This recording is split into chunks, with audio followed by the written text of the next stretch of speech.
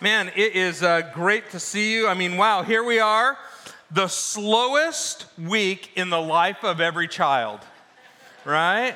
Yeah, you remember being a child and this week, is just, it seems like it takes forever to get from now till Christmas if you're a kid.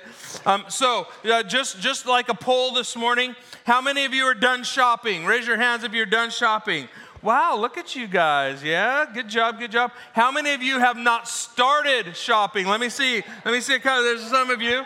Yeah, there's a few of you. All right, grace be with you. Yeah, good luck in that mall parking lot or wherever. Or good luck getting that Amazon delivery on time, right? So crazy. It's always nice to know who you're talking to.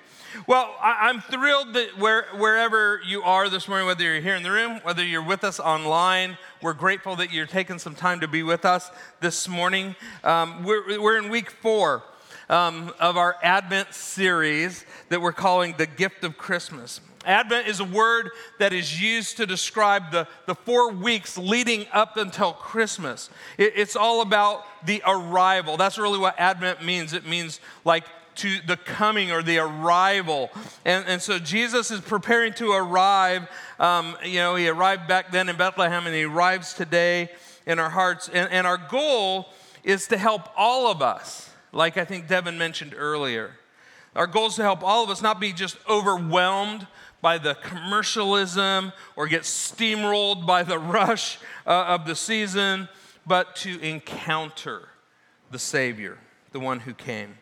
And this year we've been taking time to focus on the gifts that Jesus brings when he came at Christmas and how they will bless our lives if we will take them, receive them, and open them. And so in week 1, we looked at the gift of God's presence. That Jesus, Emmanuel, which means God with us, that Jesus came to be with us. And he's with us, and he's with us now. His presence can give us strength and hope. And God wants to be present with us, and he wants us to be present with him. And that's why we've designed all these things during the Christmas season, so that we can take some time and be present with him. We can focus on him. We can think about him.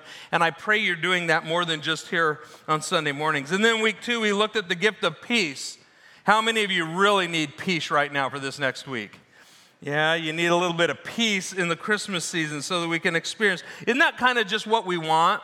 I mean, don't we all long for those moments where you're maybe just sitting in a chair next to the fire and you're just enjoying, soaking it all in, or just reading scripture and thinking about what God has done for us and just taking moments to just breathe it in, right? Everybody take a deep breath. Yeah, just breathe it in. We want to breathe in Christmas. And we want to breathe in God's peace. And what we talked about was that once we have peace with God through his forgiveness of our sins, through a relationship with him, then we can have peace in ourselves. There's so many things out there in the world trying to get us to have self-help, right? To have inner peace. The only real way is to have Jesus, because he is our peace. And once we have Jesus, then we will have peace inside and we can have peace with others. To try to force peace with others without the peace of Jesus in our lives is just to force it. And it won't be real. And so we need the peace of Jesus in our lives. And then last week we looked at the gift of God's power. The power that took the Almighty and brought him from heaven to earth, that got the Creator and made him into a human being. And as the angel said, nothing is impossible with God. And so we said last week, bring your impossible to the stable. Bring your impossible to Bethlehem. Bring your impossible and lay it before the feet of Jesus, because he specializes in making the impossible possible. And I hope you've been taking time to think about ways that you can open up these gifts in your life and to respond to our Heavenly Father using these gifts. I hope you've been talking at home in your life groups with the people around you about these gifts of presence, peace, and power, and how they can shape your life and even shape your home. And I hope that you've been engaging with us. I forgot to bring this up. I hope you've been engaging with us with this little kind of crazy fun box here that we have. If you don't have one already, grab one of these bags that's out there. in the foyer, and you're going to need one of these to join us on Christmas morning. So I just wanted to let you know. So super exciting. It's just a little fun thing that we've tried to put together to help us focus. And each week, you've been taking one of these little wooden pieces. And so this is for you. If maybe you're here, this is the first time you're here, or maybe, you've been missing a few weeks or something. But today, we're going to talk about the promise. And the whole idea is that each week you take one of these out and then you write on it something that you can do so that to help you open the gift of promise, to experience promise, to think about how you're going to live out the promise of God, and then you stick it in the box, right? And then Christmas Sunday morning, rather than having a traditional service here on campus, we've put together, our staff has been putting together I'm just calling it Christmas special.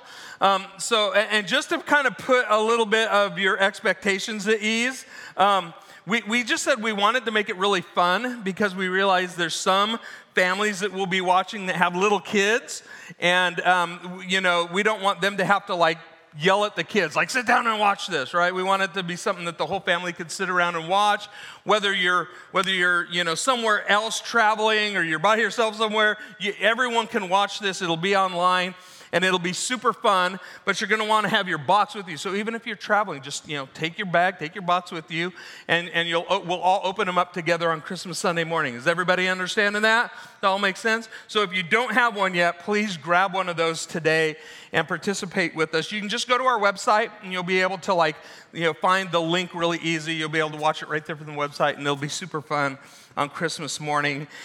And you can just relax on Christmas morning with your family and watch. And we're going to talk about the Christmas story. We'll have some singing, lots of fun stuff, and it's a little crazy too. So just know that it'll be fun.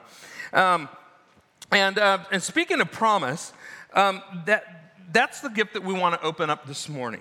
We've talked about His presence. We've talked about His peace and His power. And this morning, we want to talk about opening the gift of God's promise. So we all make promises, right?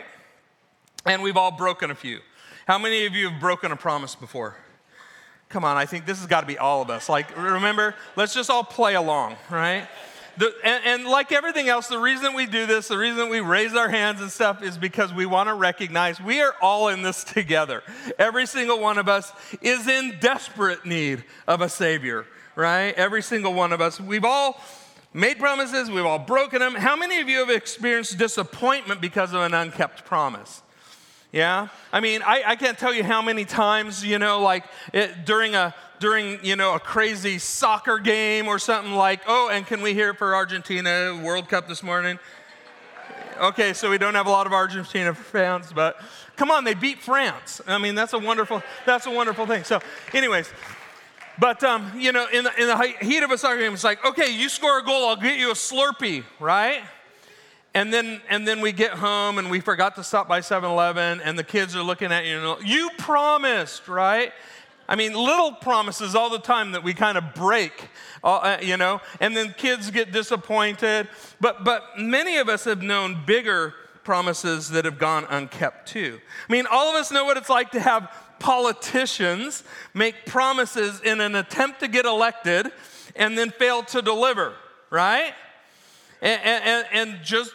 But hey, we don't keep our promises either. So, right? So the reality is just don't point at them. We're bad at keeping promises as well. Many here this morning know what it's like to have someone promise until death do us part, and then they parted ways. We've all been promised faithfulness, promotions, deadlines, raises, solutions, results, even love, and those promises have come up empty. We all know what it feels like to have a promise be broken to us. But you see, the big story of Christmas is that God, our Heavenly Father, the creator of all things, that God is a promise-keeping God, that our God always keeps His promises. Is that good news this morning, church? Amen? That is the big story of Christmas. I know you thought it was the birth of the baby, and it is, but it's bigger than just the birth of a baby. That baby's birth represents a promise that God had made that was kept. No event in human history has been promised more than the coming of Jesus, our Savior. As I researched this over the last couple of weeks, Bible scholars, most of them agree that there's somewhere around 300 or so promises throughout like the Old Testament and stuff that are promising the coming of the Messiah. Some had as many as 700, and I'm like, man, that's pretty amazing. I know there's some that just say Jesus is just saturated in every verse in the Old Testament, but there's a lot of promises, at least 300.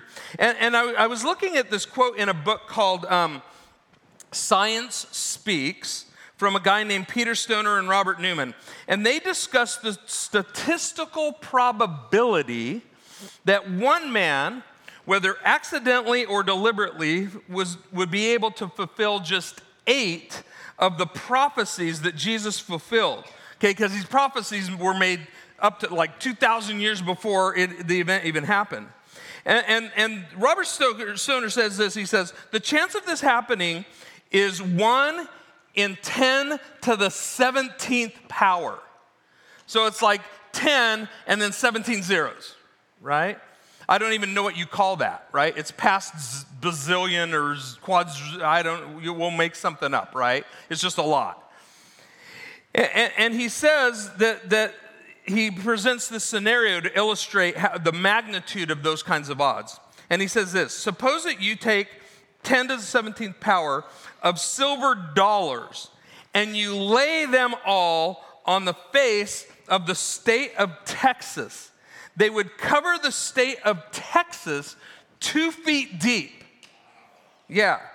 Now listen to this. This will blow your mind. Now, you mark one of these silver dollars in that whole group somewhere, and you stir the whole mass thoroughly over the whole state, then you blindfold a man and tell him he can travel as far as he wants to, but he has to pick up one silver dollar and make sure it's the right one. That would be the odds that Jesus would fulfill just 8 of these prophecies. And yet Jesus fulfills all of them. There's at least 47 that I identified and found scriptures for. And so the probability, so this is incredible evidence that Jesus is who he says he is. He is the Messiah. And from the moment that sin entered the world, right? Remember when Adam and Eve bit that fruit? From the moment that sin entered the world, God has been at work to restore our broken relationship with him. We see God at work to fix what was broken and to restore this relationship. He starts out in Genesis chapter 3, as soon as man sins, as soon as that apple's got a bite, and we don't know if it was an apple. I think it was a fig. I don't know why. We can talk about that later. But as soon as sin entered the world, God comes and he tells the devil this, right? The serpent. He says, I will put enmity between you and the woman and between your offspring and hers, and he, being her offspring, will crush your head, and you will strike at his heel. And from that very beginning, scholars look at that and say that is like one of the first of the foreshadowings of the Messiah to come, one that would come and crush the head of sin. And in Genesis chapter 12, God begins this process of making it so that his son, Jesus, that baby born in a manger, could come to earth in a way that we could start to all understand what he was here to do. And you have to understand that the whole Old Testament is the setup for what happens at Christmas. I mean, the entire Old Testament is saying, hey, one is coming who is going to fix all that has gone wrong. And so what happens through the Old Testament is there's all these promises that say, hey, the Christ is going to come. And he starts with one guy. In Genesis chapter 12, 2,000 years, 2,000 years before Christ, when God decides to get this process in motion, he picks one man, Abraham. And this guy, Abraham, at the time that God chooses him, he's 75 years old. So for those in the room who are a little older in years, right? Those of you who are a little more vintage than others, is that the right word to use? Right? Okay, good. I don't want to get in trouble this morning. Okay. just remember, God waited till he was 75 to pick Abraham. I mean, at 75, Abraham's whole thing with the Lord just got started. And so don't think that once you hit 75, it's time to just kick back and rest. No, you're 75, it's time to get going. Amen? Can I get an amen? Yeah. Can I get an amen from those of you who are 75 or older? Okay, well, yeah, well. Now, he's 75 years old, right? And he's living with his tribe, and he's living with his wife. They have no children yet, and God picks Abraham precisely not because of who Abraham is, but because of who Abraham is not. He chooses Abraham not because of what Abraham has available to him, but he chooses Abraham because of what Abraham does not have. He has no family. He's 75 years old. His wife Sarah is like 65 years old. And God comes to them and makes some incredible promises to Abraham. I mean, in Genesis chapter 12, verses 2 and 3, God says this to Abraham. First he says, Abraham, here's what we're going to do. You need to leave your family. Now, that's a huge thing you need to understand, because like in that day and time, the family, being around the family unit, that was your source of protection. To be out wandering in the world was a harsh place where other tribes and other people would just kill you, basically, or take advantage of you or enslave you. And so he says, I want you to leave your family, and then he says, go to the place that I'm going to show you. He doesn't tell him where. He doesn't say, hey, you know what? Put this address in your search engine, in your Waze app, and then you'll know where you're going. No, he actually just says, Abraham, just go, and I'll show you when you get there. Just start walking, Abraham. I mean, how many of you would have like 5 million questions at that moment? Right? Like, okay, God, I hear you, but where? Okay, God, I hear you, but what should I take? Oh, I hear you, but how many bags can my wife bring? Oh, I hear you, right? But like, you know, you'd have all these questions. But Abraham, it says he trusted God and he just started walking. He packs up everything and he just starts going. And it says Abraham believed God and it was credited to him as righteousness. It was right because he trusted God. But here, listen to the promises. Right after that, this is what God says. He says, if you trust me, if you go where I tell you to go, these are the promises. He says, I will make you a great nation and I will bless you. I mean, think about that. He's 75 years old. His wife is 65. Pack your bags and go, and I'm going to make you a great nation. And I'm thinking to myself, like, okay, but for how long? I mean, I've got maybe 25 years left if I'm lucky, right? What's going to happen here, God? I mean, we have no children. How do we have a nation with no descendants? How is this going to work, God, right? And God says, no, I'm going to make you a great nation. Now, those of us sitting on this side of things, we know that God kept that promise, right? Because the nation of Israel, has it become a nation? Has it become a great nation in the world? Yeah, absolutely.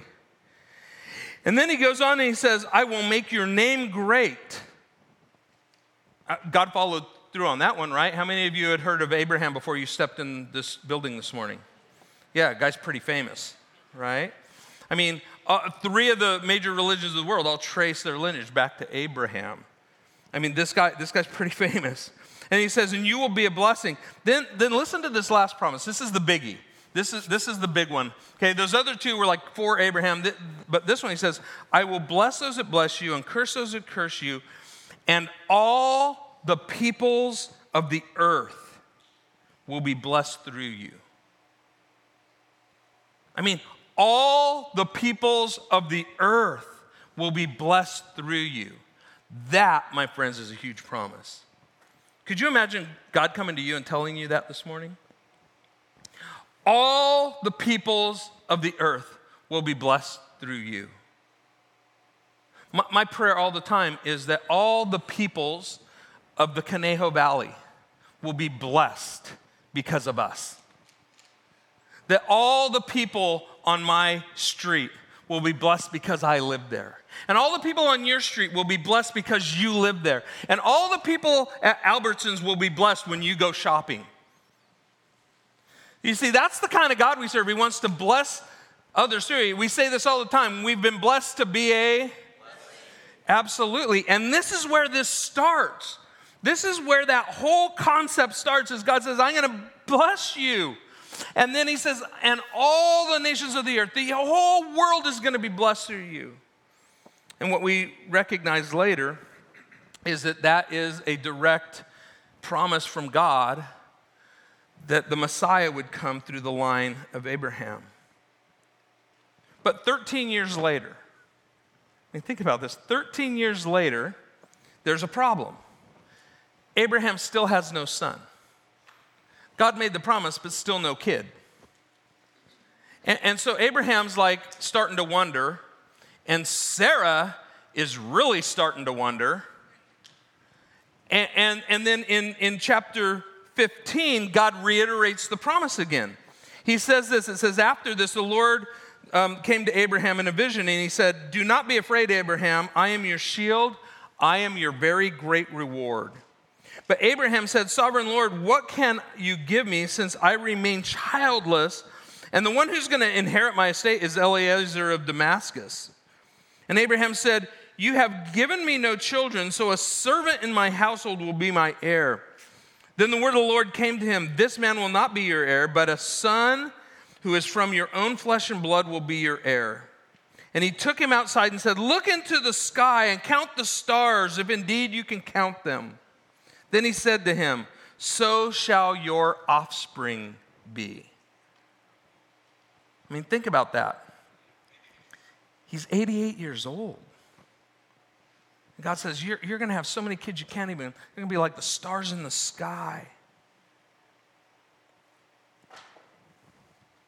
And so Sarah, he goes back and tells Sarah, man, God says we're going to have an own child from my own body. And Sarah starts thinking like, well, maybe we should help God out. Right? Like maybe God isn't sure what he's doing here. And then she says, so it's not working. So she goes out and she gets one of her maidservants and brings her maidservant to Abraham. And he says to Abraham, so this is my maidservant. You sleep with her and have a child through her, and maybe this is how we're going to help God out. And Abraham is dumb enough to say yes. Right? I mean, what kind of craziness is that? But that's what happens, and a son is born. Ishmael. Wrong kid. Right? And the reason why he's the wrong kid is because God didn't need your help for the promise to happen. God's got things well under control. The moment that you start to think you've got to help God out, okay, then you just got to wipe that idea clean, right?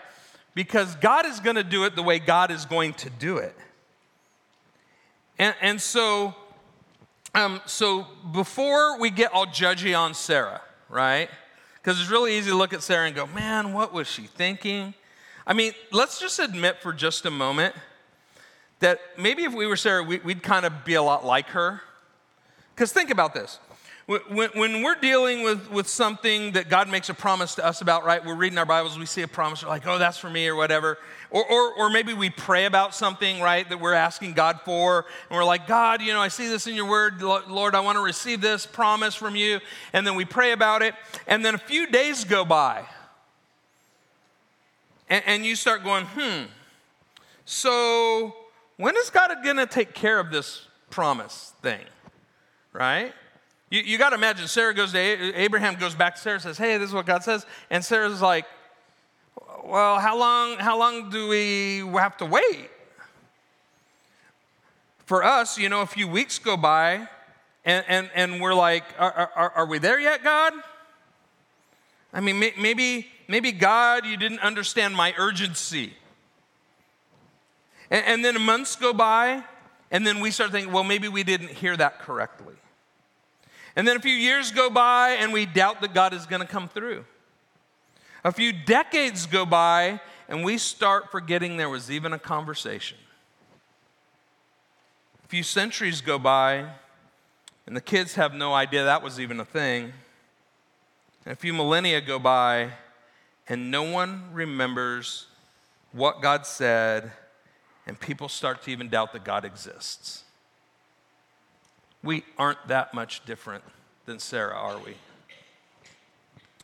But 12 years later, after God reiterates that promise in Genesis 15, 25 years after the initial promise, Isaac is born.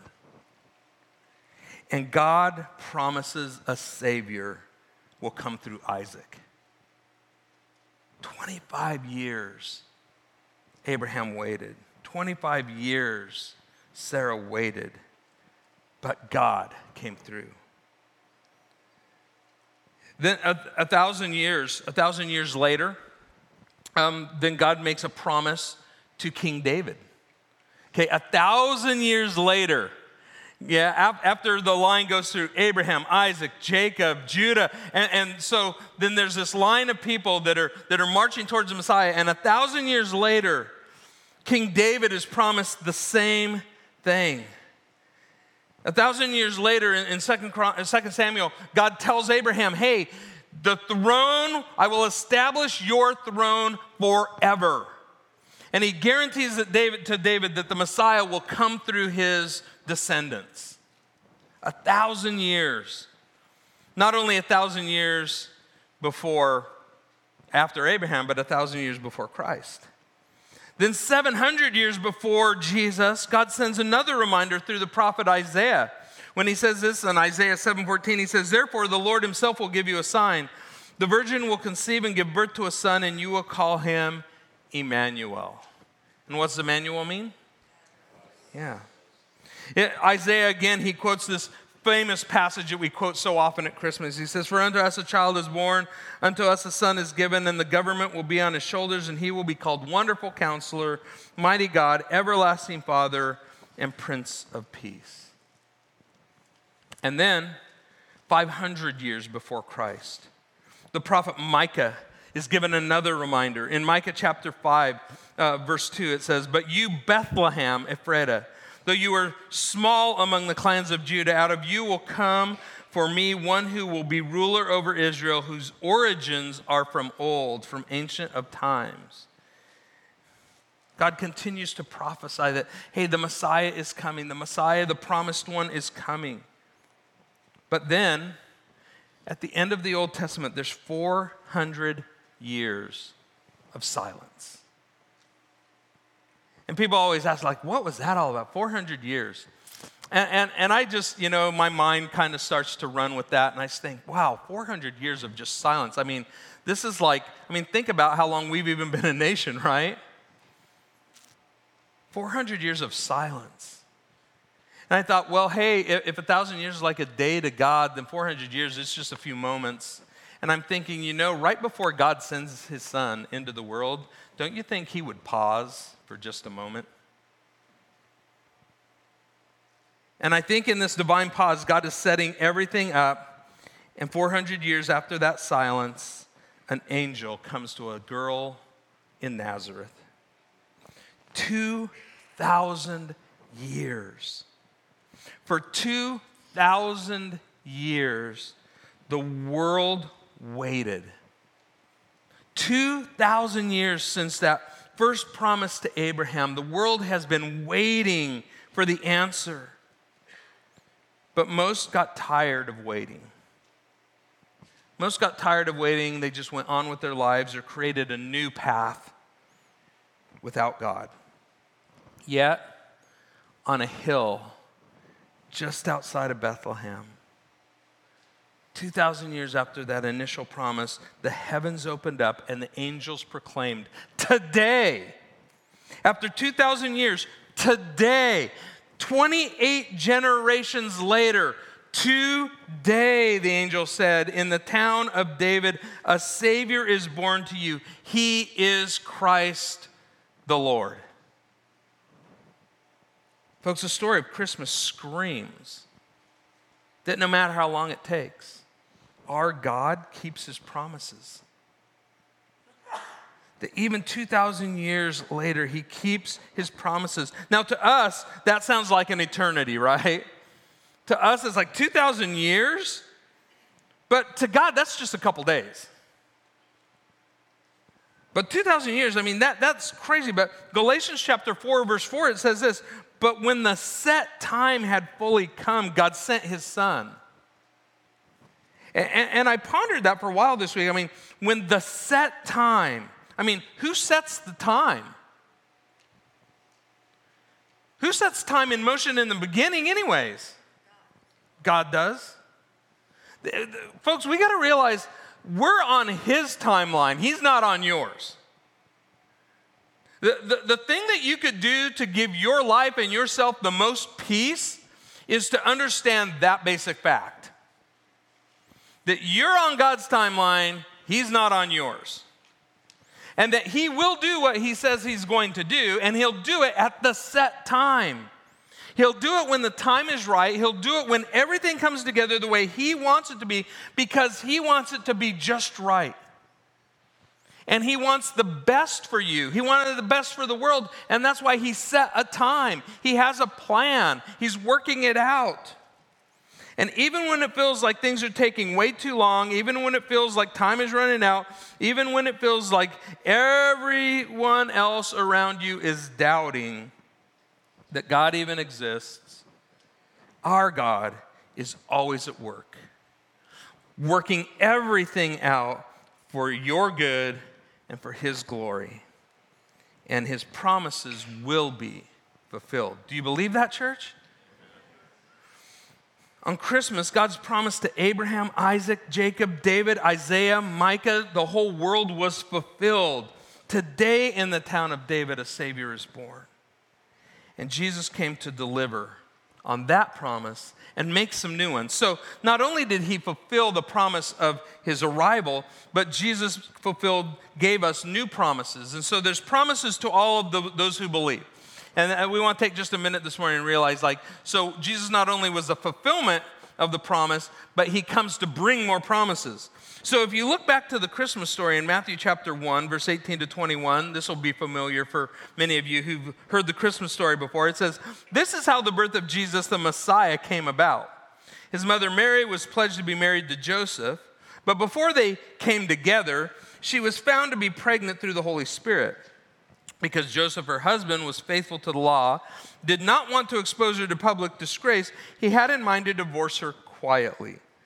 But after he had considered this, an angel of the Lord appeared to him in a dream and said, Joseph, son of David, do not be afraid to take Mary home as your wife, because what is conceived in her is from the Holy Spirit. She will give birth to a son, and you are to give him the name Jesus. Why?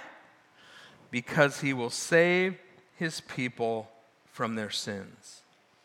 You see, folks, the good news, this is great news for any of us who have ever messed up. Anybody ever mess up? Anybody ever sin?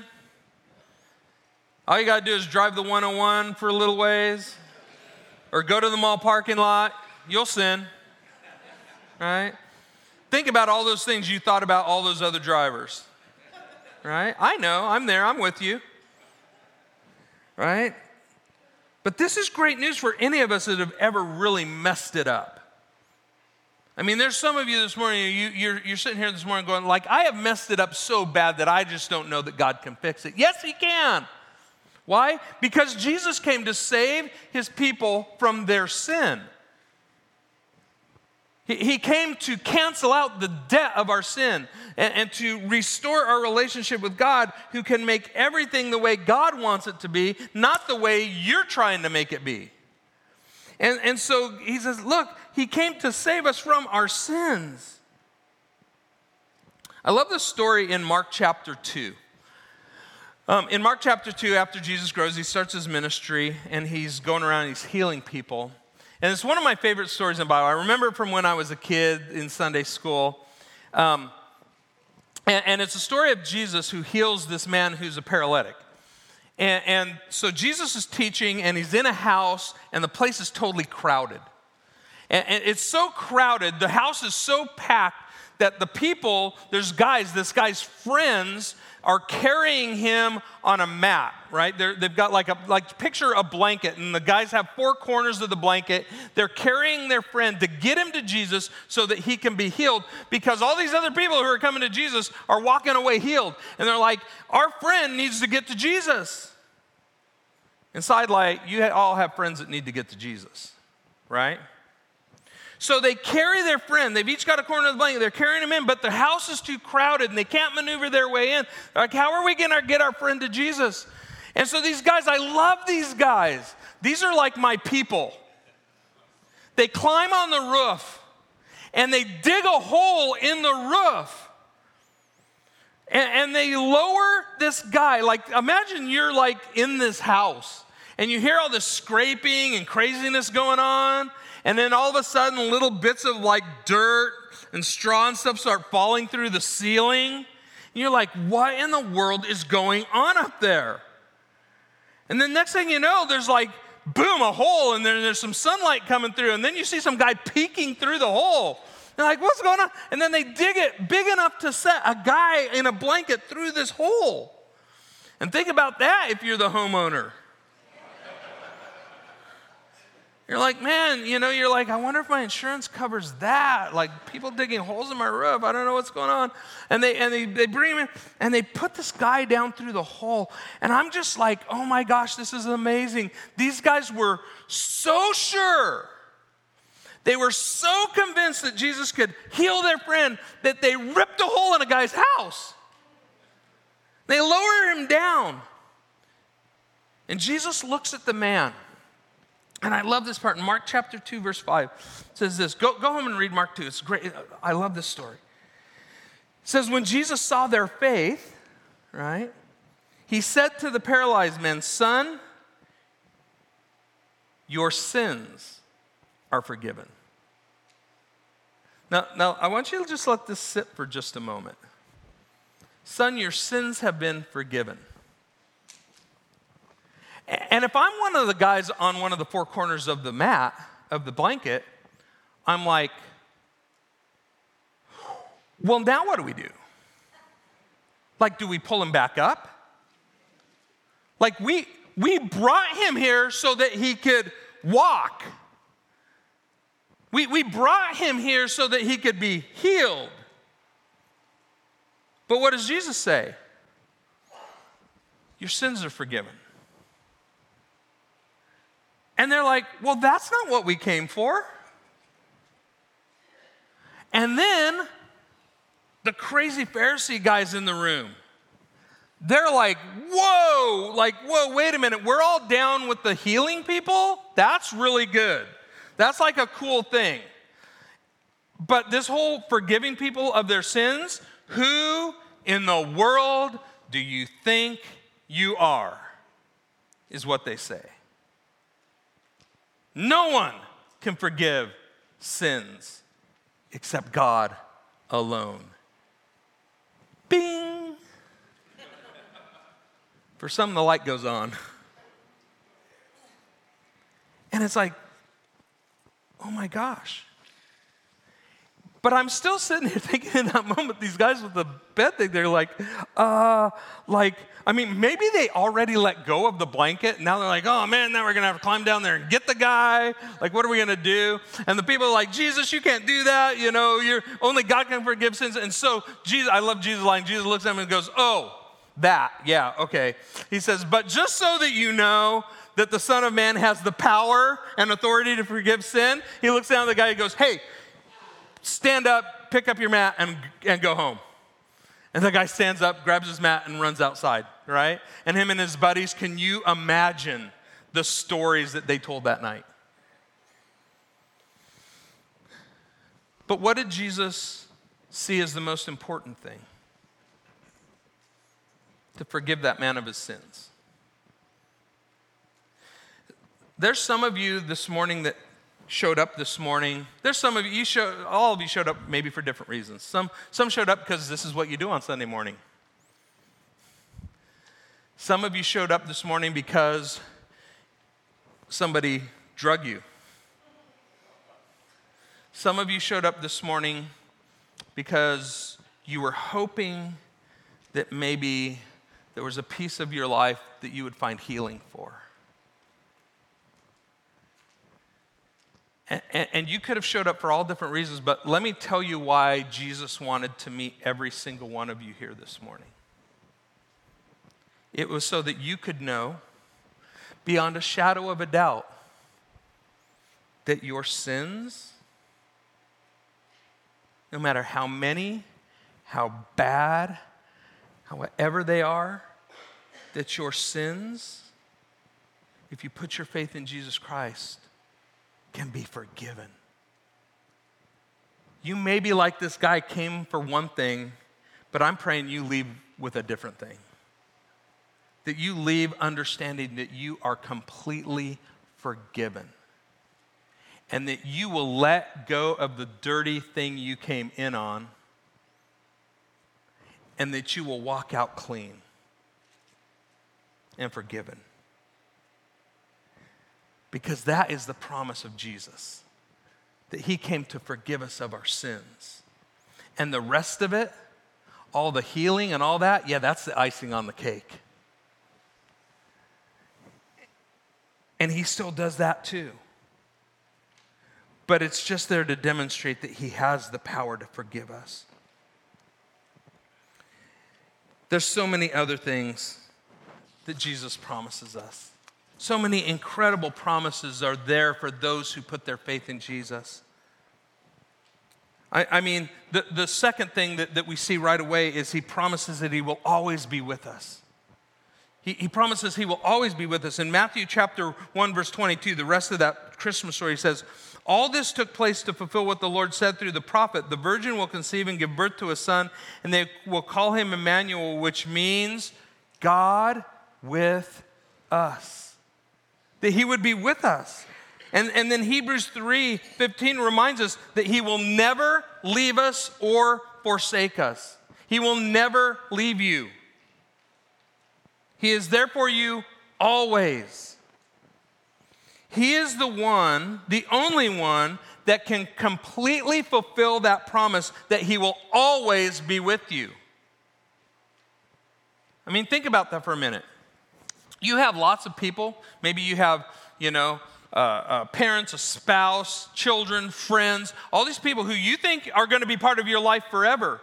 But some of us in this room know all too well that may not happen. I mean, I dread the idea of my spouse passing before me. I dread the idea of me passing before her too. But some of you in the room know exactly what that feels like. And even that person you thought was going to spend the rest of your life with you, that's no guarantee. We've all lost people that we love. We've had friends that have walked away. I mean, my goodness, I've talked to people the last couple of years. Everybody seems to have lost a friend through all the insanity. And people that you thought were going to walk with you forever, and now they're not. Jesus is the only one who guarantees that he will be with you always. There's no one else that's going to step with you from this life into the next one. Only Jesus can. We've all had people who have broken promises, broken relationships, even death has separated us, and they're no longer with us. No one else except Jesus can guarantee the promise he will always be with you. So make sure today that you're with him so that he will be with you then. Because you want to hold on to that promise. In Psalm 23, David says, even though I walk through the valley of the shadow of death, I will fear no evil. Why? Because he's with us. And there's other promises. Jesus makes so many other promises to us. He promises to hear our prayers and answer them. Do you know that God hears every prayer you pray? And do you know this? Because some of you are doubting this right now, I want you to know God will answer every prayer that you pray. The problem some of you are having is that he's not answering the way you want. He's always going to answer. I always used to say, God would say either yes, okay, and then you're happy, no, and then you're upset, or not now, and then you're confused, right? And then you start doubting either way, right? But the reality is Jesus will always answer your prayers. Then he promises in Scripture to always provide for your needs. And some of you don't feel that right now, but I'll tell you what, after talking to lots of people, even people in this room right now, they have been absolutely blown away when at the last moment God provided everything they needed. How many of you in this room have had a situation where, man, you did not know how it was going to work out, you did not know where it was going to come from, you did not know anything, and then all of a sudden, God provided in ways you never thought were possible? How many of you have seen the Lord provide? Amen? He follows through on his promises. Not always in the timeline you have, but in the time and the way he wants. He will always follow through on his promises. He promises to give us his Holy Spirit, his presence living in us. The power that raised Jesus from the dead is live and active inside of us if we will only tap into it. That is his promise, and he reminds us that Christmas reminds us he always keeps his promises. And lastly, one of the biggest promises is this, the promise that he has to return. You know, the first Advent was all about those 4 weeks leading up to Christmas. It's about us waiting for the arrival of the birth of Jesus. But folks, you and I, we live in the second Advent because we're waiting for Jesus to return. The first time we were waiting for him to save us, and the next time we're banking on the fact that he's going to take us. And in John chapter 14, verse 13, listen to the words of Jesus. He says, "Do not let your hearts be troubled." I'm going to read that again for those in the room who really need it. Do not let your hearts be troubled. Why? You believe in God, believe also in me, Jesus says. In my Father's house there are many rooms. If that were not so, I would have told you that I'm going there to prepare a place for you. And if I go and prepare a place for you, I will come back and take you to be with me, that you also may be where I am. Jesus promises to return. 2 Peter chapter 3:9, I always love this verse. It says, "The Lord is not slow." I know you don't believe it, but the Bible says it. The Lord is not slow in keeping his promise. I think he put that in there for all of us because he knew we were going to think God was being slow. So he says, God is not slow in keeping his promise, as some understand slowness. That would be you and me. Instead, he is patient with you, not wanting anyone to perish, but everyone to come to repentance. God's timeline is for your benefit. Not because he's sitting there going, let's see how long they wait. Have you ever seen those crazy tests where they like bring the kids in the room and then they put them all in there? I love these things. It's on like delayed gratification. And they put the kids in there and they put them at a table and then they put like marshmallows in front of them, right? And they say, now don't eat the marshmallow. I'm like, how cruel and unusual is that? But then they say, if you don't eat the marshmallow, then you're going to get a better thing later, right? And I love it. Go look it up, like testing kids' delayed gratification. They're hilarious. And you'll see some of these kids, and there's these little boys that immediately, and they just done. Like, I ain't messing around with this. I'm just like, no, I'm taking what I got, right? Get while the getting's good, right? I'm just going to take the marshmallow and go. And then I love, there's this one where there's this little girl, and she's doing this number. Oops, sorry. She's doing this thing, like looking and staring at the marshmallow. And the whole time I'm watching going, don't look at the marshmallow, right? And then she turns around in the chair.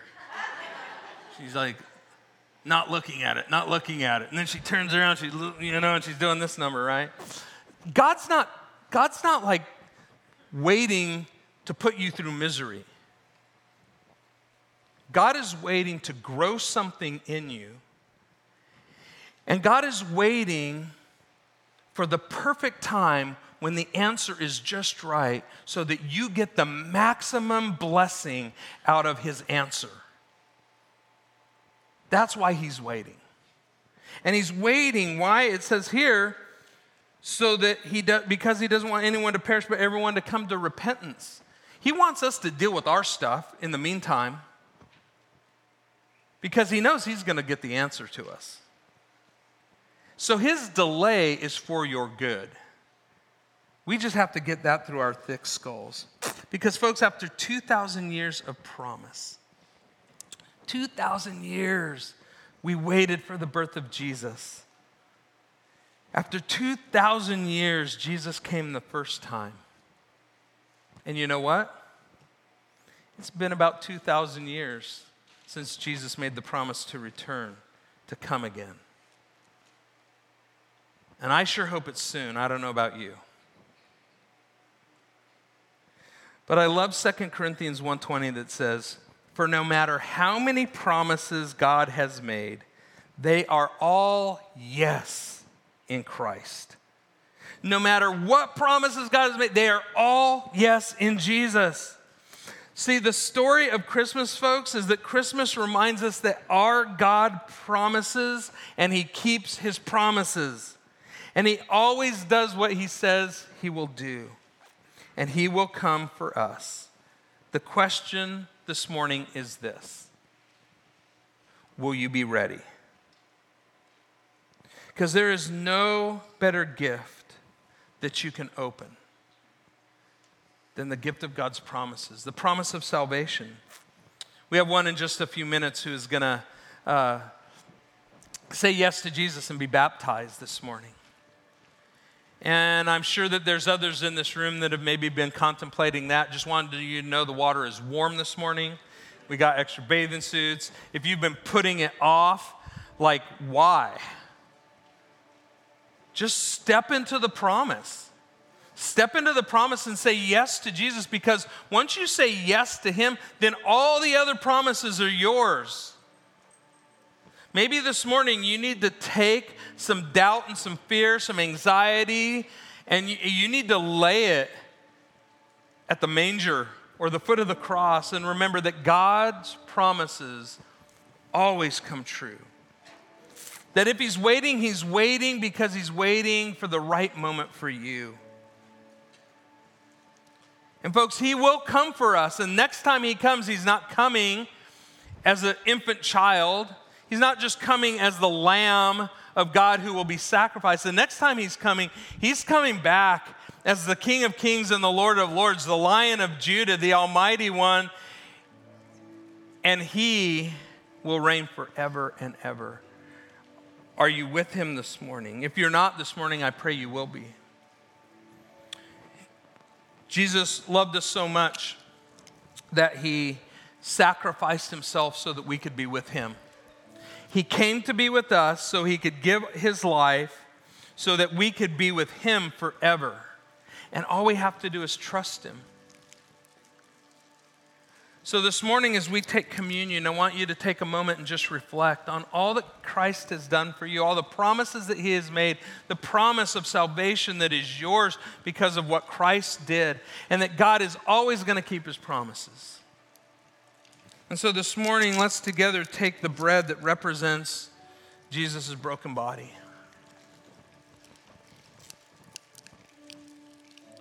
And the cup that represents Jesus' shed blood, which with he forgave our sins. Let's take that together this morning.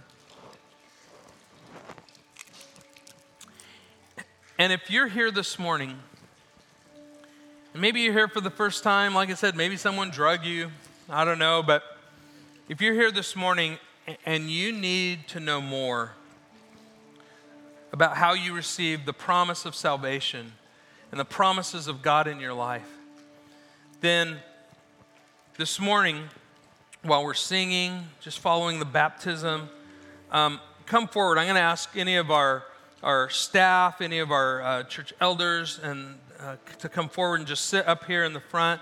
And if you want to talk to someone more about that, then I encourage you to come and talk to these folks because they're here to help guide you in that. If you just want to pray this morning, if you've been struggling because, man, there's a promise you've been waiting for and you just need prayer and encouragement this morning, then come up to one of these guys or head back to the couch areas in the back where there's some time for prayer, and some of our prayer team will be there to pray for you. Because this morning we want you to leave knowing this: God always keeps his promises. Amen? Well, let's pray and then celebrate a baptism. Our Heavenly Father, thank you. Thank you for the indescribable gift of Jesus. We thank you, Father, for your word. We thank you for your promises, and that all of the promises that you have made are yes in Christ Jesus. We thank you, Lord. We praise you. We trust you. And pray this in the powerful name of Jesus. Amen.